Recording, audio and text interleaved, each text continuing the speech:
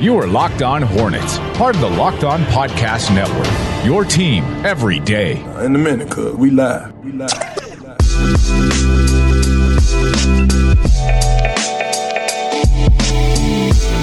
Nada has become the ultimate tease on the discussion of race because he tells us that he refuses to talk anything else about race as it relates to the NBA and maybe even the sports world in general. And he goes on Twitter and he says he wants to talk about Steve Nash being hired by the Brooklyn Nets. And now we're not going to talk about it because he has pulled the carpet right from under my feet, and the conversation has been altered to more draft-heavy stuff and more things that are not as serious. You're welcome, people, because I know there's at least one or two of you that get sad every time we discuss race and feel like they're ostracized. So you know what I'm doing? I'm saving you from yourselves. I'm saving you from being sad like I'm saving myself from being sad. I choose not to be sad in these nice little QCPN studios. So you know what? You're welcome, people. You're welcome, America. You heard it from Nada. We do appreciate Queen City Podcast Network's availability with their studio and us being able to use it. Thanks again to the Queen City Podcast Network. Today's episode is brought to you by RockAuto.com. They have an amazing selection, reliably low prices, all the parts your car will ever need. RockAuto.com. We're part of the Locked On Podcast Network. It's your team every day. Local experts on the #1 daily sports podcast network. You can subscribe to the podcast on iTunes, Stitcher, Spotify, wherever you get your podcast, and follow us on Twitter at Locked On Hornets. So we were going to talk about the Steve Nash coaching hire with Brooklyn. I still am very shocked to see that. It was crazy to see it. But instead, we'll do some more draft coverage. We'll do some more draft options for the Charlotte Hornets. And let's start off with the Twitter question that we got, because yesterday we talked about some of the guys that might be pushed out of the rotation, whether it's a starting lineup that they're pushed out of, whether it's kind of starters minutes that a certain player is pushed out of. Mm-hmm. We did it with LaMelo Ball, even Devin Vassell, James Wiseman, some of these other guys that could be selected. But Patrick Connor writes in on Twitter. We always appreciate Patrick for listening to the show and everybody. How does Killian Hayes fit in with the rotation? We didn't mention him yesterday. And so with Killian Hayes, before we dive in maybe a little bit deeper to some of the realistic options that are going to be there for the Hornets, Nada, I think that it kind of somewhat goes similarly to Devin Vassell, even though you're not going to have as much defense sacrificed when Devin Vassell is out there on the court. True. You know, he does fit that two guard. Like, to me, Killian is the 1 and the 2, and really you are going to have him as a ball handler because that's something that he specializes in maybe more than some of the other guys do, except for LaMelo Ball. And so you would have Killian kind of, I think, having the same somewhat effect that LaMelo Ball would have. It would be backcourt minutes. Indeed. Because he's not playing the 3. He's not playing the 3. I think that how that affects it is you're going to see probably a lot more Cody Martin at the 3. And then a lot less, I would probably assume, like the minutes at the 2 probably get proportioned out to a Terry Rozier, who has functioned very, very well at the 2, and a Devontae Graham moving more off ball to basically give him a lot easier shots. So when we start talking about Killian Hayes, it fits really well as long as you're not asking him to score immediately. And I think that's the difference between a guy like him and a guy like LaMelo Ball. One is going to see the floor a lot better. The other one is probably going to score you more, even though LaMelo is a dynamite passer as well. Yeah, so for me, it all comes down to shooting, and that's both the kryptonite of a Killian Hayes, at least percentage-wise, even though we don't hate his form nearly as much as we hate LaMelo's. And Terry Rozier was a 40% shooter from 3 last season and shot above 40% from the field for the first time in his career. Yes. Devontae showcased himself to be among the best shooters. So any of those guys that you put out there on the court, then you're sacrificing shooting. If you put Killian Hayes or LaMelo Ball on the floor, then the shooting goes out the window more so. But both of those guys are better facilitators and I think passing decision makers than what Terry Rozier is. And Devontae. Devontae's a really good decision maker, man. I'm not saying he's not, but I'm saying there's a gulf between what him and then probably Hayes does, and then there's a bigger gap between him and LaMelo. My point being, if you were to have Devontae Graham play instead of LaMelo or Killian, you're not losing the facilitation or the passing ability nearly as much as, Terry. Like if you have LaMelo or Killian playing over Terry, then immediately the passing is better. but the shooting goes way off, specifically with the percentages of Killian. And again, I'm so scared of that shot from LaMelo and even Killian.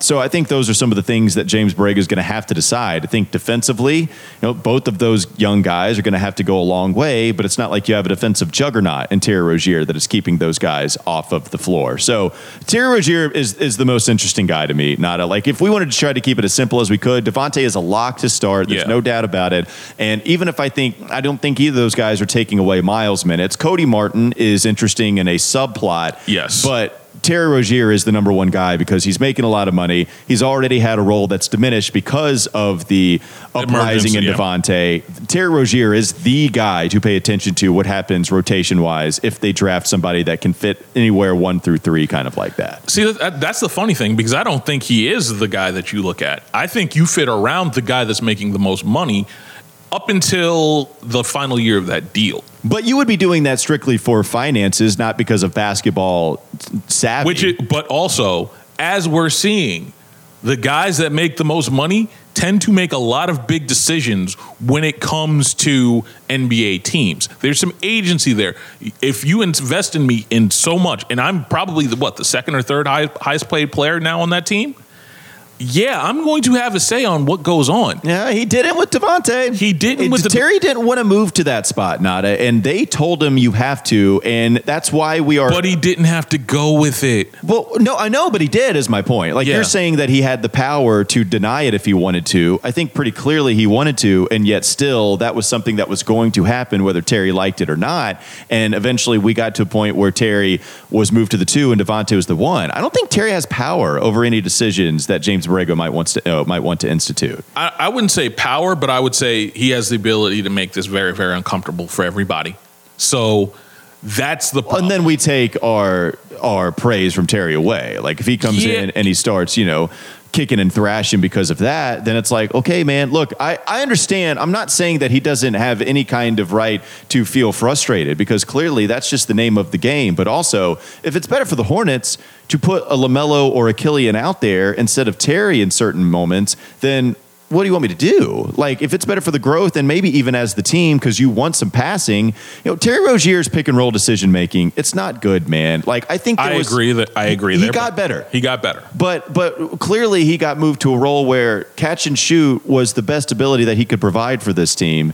And that was just what it was. And, I commend Terry for not kicking and screaming because of the decision, but also, it goes back to my point, like, does it have to be an all or nothing thing? Like, can we just, hey, awesome, thank you for not kicking and screaming, but also if you did, then that would be something we would condemn you for too, right? Yes, we would, but here's the other thing I think we have to just recognize when we start discussing all of this, is that, yes, Terry was going along with this, but also, let's not forgive the front office probably made some promises that we are going to feature you. We are going to give you that starting role that you were looking for. We are going to give you every chance to shine. That's true. And if you pull the plug on that, let's say, again, I can understand pulling the plug on that sometime around the trading deadline next season. I can understand that. Starting it out, then the front office looks bad and the coaching staff looks bad, and now you have a rep as lying to guys, which you've already had in the past with previous players. Yeah, and with previous management, I would say too, not with this current management, but with previous management. And I would say I think that's a good point, but in the end, I don't think it leads to Terry Rozier having any more power as to what is going to happen with the roster and how you might have a LaMelo or a Killian actually playing instead of Terry. I just wonder what James Borrego is going to do with Terry, even a little bit more specifically. Oh yeah, no, like Terry's the guy that you worry about. Terry's the guy that you worry about in any backcourt draft. Terry's the first guy. Cody Martin's the second guy, because they feel like they have a rotational guy in Cody Martin. We know that much. Where this goes, like I said, the backcourt is the most interesting part of this draft if they go backcourt. And Malik Monk is somebody I guess I didn't bring up too. What happens with Malik? Like I said, this gets really interesting and this gets really tight. And if they draft a backcourt guy at 3 or a wing guy at 3, like people are going to get moved. One thing I don't worry about, it's rockauto.com. Chain stores have different price tiers for professional mechanics and do-it-yourselfers, but rockauto.com's prices are the same for everybody, and they're reliably low. Rockauto.com always offers the lowest prices possible, rather than changing the prices based on what the market will bear, kind of like what airlines do. Rockauto.com is for everybody, and they don't require membership or an account login. They have everything from engine control modules and brake parts to tail lamps, motor oil, and even new carpet. Whether it's for your classic or your daily driver, you can get everything you need in a few easy clicks delivered directly to your door. The rockauto.com catalog is unique and remarkably easy to navigate. You can quickly see all the parts available for your vehicle and choose the brand, specifications, and prices that you prefer. What you need to do is you need to go to rockauto.com right now and see all the parts available for your car or your truck, right? Locked On in their How Did You Hear About Us box, so we know you. So they know that we sent you. They have an amazing selection, reliably low prices, all the parts your car will ever need. RockAuto.com. Sam Vecini wrote something about the Charlotte Hornets and their draft needs. We'll talk about that in the upcoming segment here on the Locked On Hornets podcast. This is Locked On Hornets. Develop winning habits. You know what winning habits are? Scoring things in the box score. That's what winning habits are. You compete. Rebounds, assists. Yeah, when you compete, points. You get rebounds. When you compete, you get assists. When you compete, you score points. It's not about effort. It's about competing. Hey, you wanted me back on the show, baby. I got you, Doug. You wanted me back on the show. This is me. It's time for more of the Locked On Hornets podcast. Continuing the draft discussion, because the Hornets have the 3rd overall pick. It's a lot of fun to talk about this year, even with a weaker draft class. It's harder to pin what the Charlotte Hornets are going to do because they've been so adamant about going with the best talent rather than the best position, even though I would say there is a certain position I think that would fit the best with everybody else that they have on the roster. You can get to your disagreement with that in just a second. But Sam Vecini thinks the same thing, and he writes in his most recent piece discussing the Charlotte Hornets, quote, the Hornets have been a bit tougher to peg than the other teams in the top 6 or so. On one hand, there was a thought out there early in the season that the team liked James Wiseman. I've gone with him here because of that and because he fits the roster perfectly. The team has a pair of guards it really likes in Devontae Graham and Terry Rozier. It has a pair of forwards it likes in P.J. Washington and Miles Bridges. Center is by far the biggest long-term need here. So let's start there before we go into his antithesis of what he talks about. You disagree with James Wiseman being the perfect fit for the Hornets at 3 overall. I know you've discussed why you don't want James Wiseman because of the limitations that come with a big man ceiling. And I get all of that. But I do think pretty clearly when you go to just position of need itself, if that's what you were drafting off of, I think center would be the guy because of the constant trade rumors I think that we have kind of talked about surrounding Cody Zeller. Yeah. And, well, I'm just even saying Cody Zeller. It's the salary that I think makes the most sense for another team to take on, given what we have here compared to all the other salaries that we'd be willing to part with, right? Yes. I mean, we're not parting with Devontae, which is you understand what I'm saying. I think that's a pretty decent salary with what Cody has. It could really it could match a lot of salaries, and it's something that's not this albatross contract. Yes. So I think pretty clearly that would be the guy based off position, James Wiseman or Okongwu, that would fit this team the best. Just the 5-man is the best, but you disagree with the 5-man doing that, fitting that bill that Sam Vecini is describing.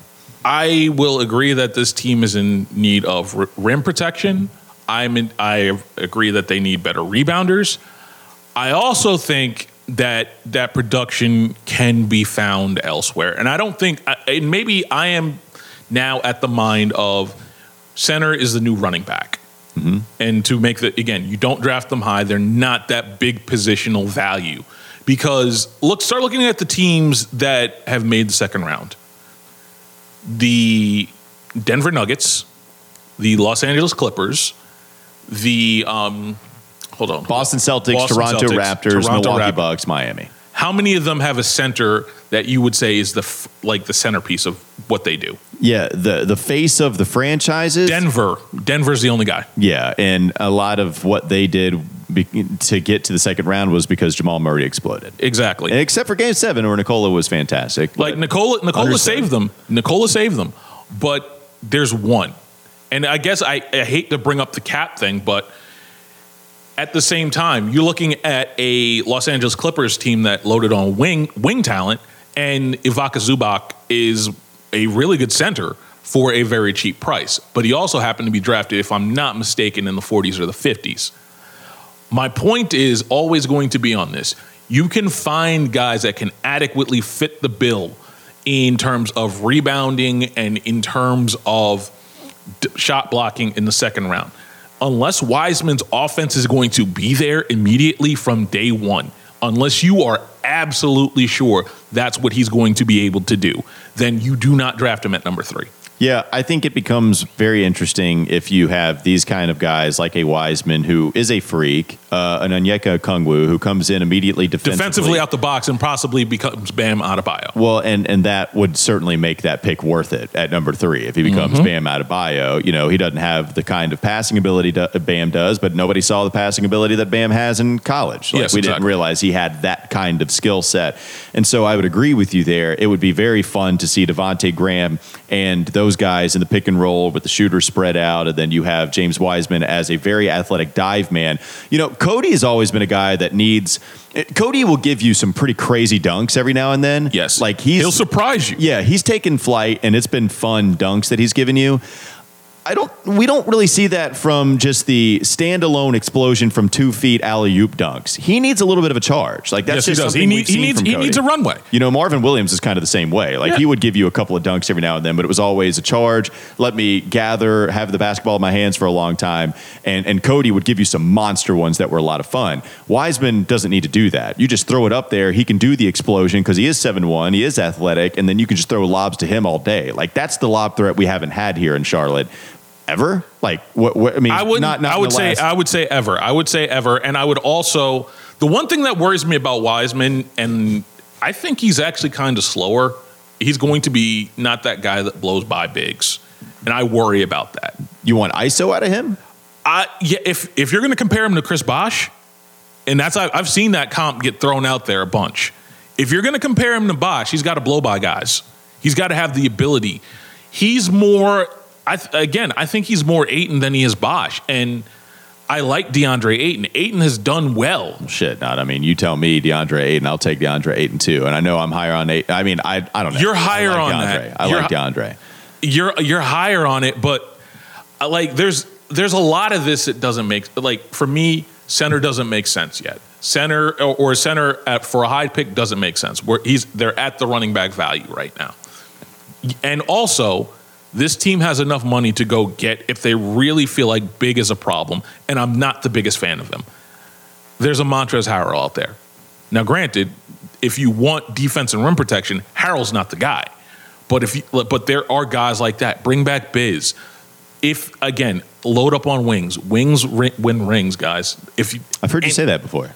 Yes, I'm going to continue repeating this because I don't think bigs are that important. They're something that you can fill in for an MLE if you do it right. Yeah, and just going back, like, I mean, DeAndre Ayton, if that's the guy you think, you know, clearly, I know Zach Lowe praises him all the time for having improved so much on defense, but still just being maybe even just average after being a train wreck his rookie season.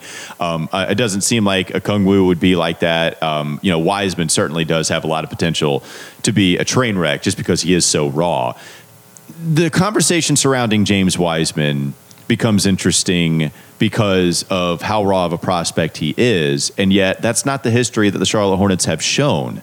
Let's talk about that in the final segment of the Locked On Hornets podcast here on the Locked On Podcast Network. This is Locked On Hornets. But give me some positives. That would annoy me as a head coach. I'd be like, look, you can't lose to the Bulls by 20 and come away and go, well, you know, let's look for some silver linings. Silver lining, game over. Next game. It's time for more of the Locked On Hornets podcast. Before we get to this second paragraph from Sam Vecini I wanted to get to, in which I teased in the last segment, we do have some breaking news apparently as we're recording at 12:17 today. Nada, what is the breaking news you come with? Per John Johnson of WIP in Philly, per source, Sixers are close to a deal with Tyronn Lue to be the next head coach. Okay, so after the Steve Nash hiring that took the NBA world by storm in a crazy way. Yes. Nobody expected that. Ty Lue does seem, at least by this report, We haven't heard it from Woj yet. We haven't heard it from Shams, some of the Mount Rushmore, credible sources of the NBA, credible reporters, but it does seem like that is something that is in the mix. You think that this is a mistake for Ty Lue to take this job? Yes, I don't think the Philly job is as good as everybody seems to think it is. Like, of the big jobs, of the New Orleans, of the Brooklyn, of the Philly, quite honestly, I'd have put Philly third. Well, and I would almost say, if there weren't so many questions with the Pacers, I might also put Philly below Indiana. Well, the thing is, Philadelphia's expectations are championship. And so if you can't fulfill championship, then you don't reach expectations. And when you don't reach expectations, then you get fired. You know, the Pacers, even with them, I mean, even with Nate McMillan being a guy that seemed to overachieve, at least in the regular season, postseason, a little bit of a different story, but also he had his injuries. Those excuses weren't enough to save him. Even with having a guy like Brandon Ingram improve so much under you, even with a guy like Zion Williamson being out for so long, your number one overall pick, you know, Alvin Gentry, it wasn't good enough to keep his job, even though we kind of had those expectations pan out exactly the way they did, right? Like being playoff contention. And that was without Zion Williamson playing so often. And so Philly, to me, does seem like a trap. Philly is absolutely a trap, because you have to trade one of those two. Point blank. Well, let's say even if you just don't have a ton of cap space to work with, because trading Al Horford is going to be hard. Yes. Trading Tobias Harris is going to be extremely hard. Exactly. Josh Richardson is one piece that you have that possibly you attach to and first rounders to one of those contracts to make it more attractive. If Josh Richardson isn't a fan of, you know, Philly, and I know he had his comments on Brett Brown. I don't know how he feels about the teammates in Philly, but, you know, that contract is the one that I look at. I'm like, yeah, actually, that's a pretty attractive contract from Josh Richardson. He's making like $10 million a year, I believe. And so if you put that on one of these other bad ones to make it a sweetener, or if it has to be a first round or whatever, just there's not a ton of ways out of the bad deals that you have. And so if you can't have a better roster makeup, and the expectations of championship are not going to leave that, then it does seem like a trap, because it's not like I'm going to have Philly win the championship. Exactly. And the other thing is, as much as I like Elton Brand, and I think Elton Brand being a team president is very, very important, I'm not very, very sure of his abilities. Because when you're the guy that overpays for an Al Horford, when you're the guy that overpays for a Tobias Harris, you can't be trusted. Well, the thing about Philadelphia is, and I fell in love with all the size and just thinking, hey, this thing could work. I really did. But also, it was pretty easy to see that Jimmy Butler was the guy they should have kept over Tobias Harris. Wait, Walker, say it with me. Say it with me. You want to say it? I don't know. Rings. Oh, win rings. Say it with me now. Tobias Harris ain't winning no rings. But here's the thing. And here's a little wingy. He's more of a 4 now than he's more of the Rashard Lewis type than he is a wing, an actual true wing. Yeah, I mean, I'll go Jimmy Butler as a better wing, certainly than Tobias Harris. Yes, exactly. And they ignored that for multiple reasons, but they invested in the post, and you see what happened to them. Well, and of course, like, I'm not saying that we should have Al Horford and Joel Embiid out here on the same team playing right next to each other. I don't think anybody is going to be saying that. And I even agree with you to some degree on this big man stuff. I think I'm not as emphatic as you are, but going back to just the Jimmy Butler thing, like, that was clearly the better decision to be had, and yet he butted heads with Brett Brown, and he butted heads apparently with Ben Simmons, and Philadelphia just thought it was too big of a mess and decided, you know what, we don't want to deal with this, even though he is the better player, and they decided to pay Tobias Harris pretty clearly by far defender. Yeah. And even as an offensive threat facilitator, like, it's not like Tobias Harris is out here making a play for his teammates. That's Jimmy Butler doing all of that. And Jimmy's just a freaking killer. Yes. Jimmy's a psycho. Jimmy is an actual sociopath. And if you read any of that piece in The Athletic about him, he is probably the worst middle management guy to ever work for, because he's the guy that's over you that's saying, why aren't you working as hard as I am? You better be working as hard as I am. It's nuts. He is probably the worst guy to be a teammate with if you don't love it like that. But if you do, then he'll love you. Joel Embiid was like that. They have a great relationship. How about Joel Embiid putting all these tweets out here? Here's the thing. The same dude that showed up out of shape to the bubble, or at least slightly out of shape, and they were doing drop coverage for him all the time against Boston and got swept. We're now feeling like he's going to be in shape. He's the type of guy that'll work just as hard as Jimmy. Except I didn't say that. Are Okay. you denying that Jimmy and Joel Embiid had a good relationship? Just because they had a good relationship doesn't mean it would have worked out long time. Well, you're saying the relationship wouldn't have worked out long term? It wouldn't have worked. It wouldn't have worked long term. Well, Joel Embiid seems pretty beaten up that Jimmy is not a part of that team, and apparently they FaceTime and talk all the time. Like, yeah, whatever it was, if you made that decision because you didn't think it was going to work between those two, even though it was working perfectly at that time, then that's some guts, and just quite frankly, that's being stupid, not having Jimmy Butler stay with your Philadelphia team if Joel Embiid is somebody you were worried about it working with long term. And it turned out to be stupid anyway. It turned out to be stupid, and it turns out that the Philadelphia 76ers have a mess that, you know what, I'm going to be kind of honest, I'm glad the Charlotte Hornets don't have right now. Yeah, I'm with you on Philadelphia being a trap. I don't expect Ty Lue to win the championship, and therefore I expect him to be fired within a couple of years when it doesn't work out. They have to make personnel changes. Let's get to the second paragraph and what Sam Vecenie said, because he brings up a point that we've kind of flirted with. We've talked about this a little bit, but then I think debunked. So let's talk about it with what Sam Vecenie has to say. Quote, having said everything that he said in the previous paragraph that we just talked about, having said James Wiseman is the perfect fit, I can't get out of my mind that this would be a total departure from what the Hornets have drafted in recent years. Typically, Charlotte really puts a premium on collegiate production. Last year, it took an All-American in Washington and an accomplished senior in Cody Martin. The year before, it was an All-American in Bridges and an All-American in Devontae Graham. In 2017, the Hornets grabbed an All-American in Malik Monk. In 2015, it was National Player of the Year Frank Kaminsky. From 11 to 13, they took All-Americans Kemba Walker, Cody Zeller, and MKG in the first round. So a couple things. One, I don't look at anything before Mitch Kupchak's regime. Yeah, I don't look at the Rich Cho I don't think stuff. it's fair. I don't think that's fair. So when you bring up Malik Monk, that was somebody that was a first-year collegiate player. Yes. That, yes, he could shoot. Yes, I think we did talk about him helping right away.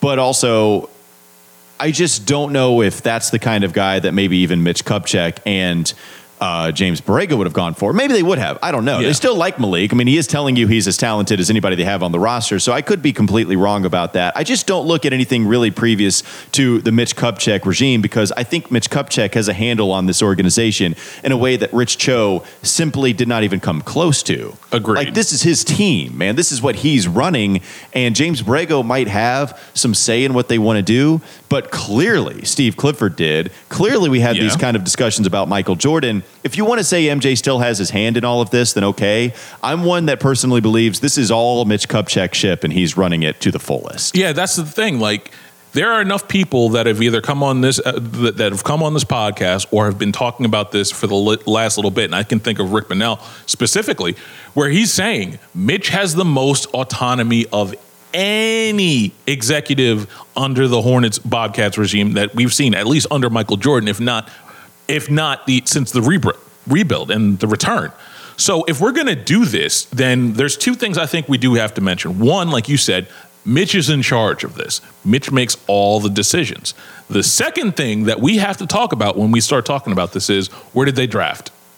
Because I think it's a lot easier to go with what you know and what data you have and achievement and accomplishment once you get outside of the top five. Yeah, that's a great point. Like, when you're drafting 11 and 12, then what is the upside with guys there that outweighs some of the things that you do have known at that particular spot? Because, I mean, it's not like for the famous misses that we had. Yes. Right? So going to Donovan Mitchell instead of Malik Monk, even before this, even selecting there, it's not like we thought Donovan Mitchell had all this untapped potential where he could be a potential superstar, where reportedly he's going to get a max contract, which is no surprise. Yes. So it's not like we looked at Donovan, look how much potential he has. Nobody in that draft would have told you that Donovan Mitchell has a higher ceiling than what Malik Monk does. Nobody would have told you that. Yes. You go to Shai Gilgeous-Alexander. I don't know if anybody was saying that he had this crazy high superstar amazing ceiling. Yeah, I've mentioned about 17 billion times how much I loved SGA, but also it's not like you're looking at him and saying, okay, yeah, he's got this crazy, crazy high ceiling compared to a Miles Bridges, who they ended up selecting anyway. Or the Michael Porter Jr. thing, which people are going to use as the next bludgeon, but at the same time kind of ignore that the guy that they were going to draft had to contribute.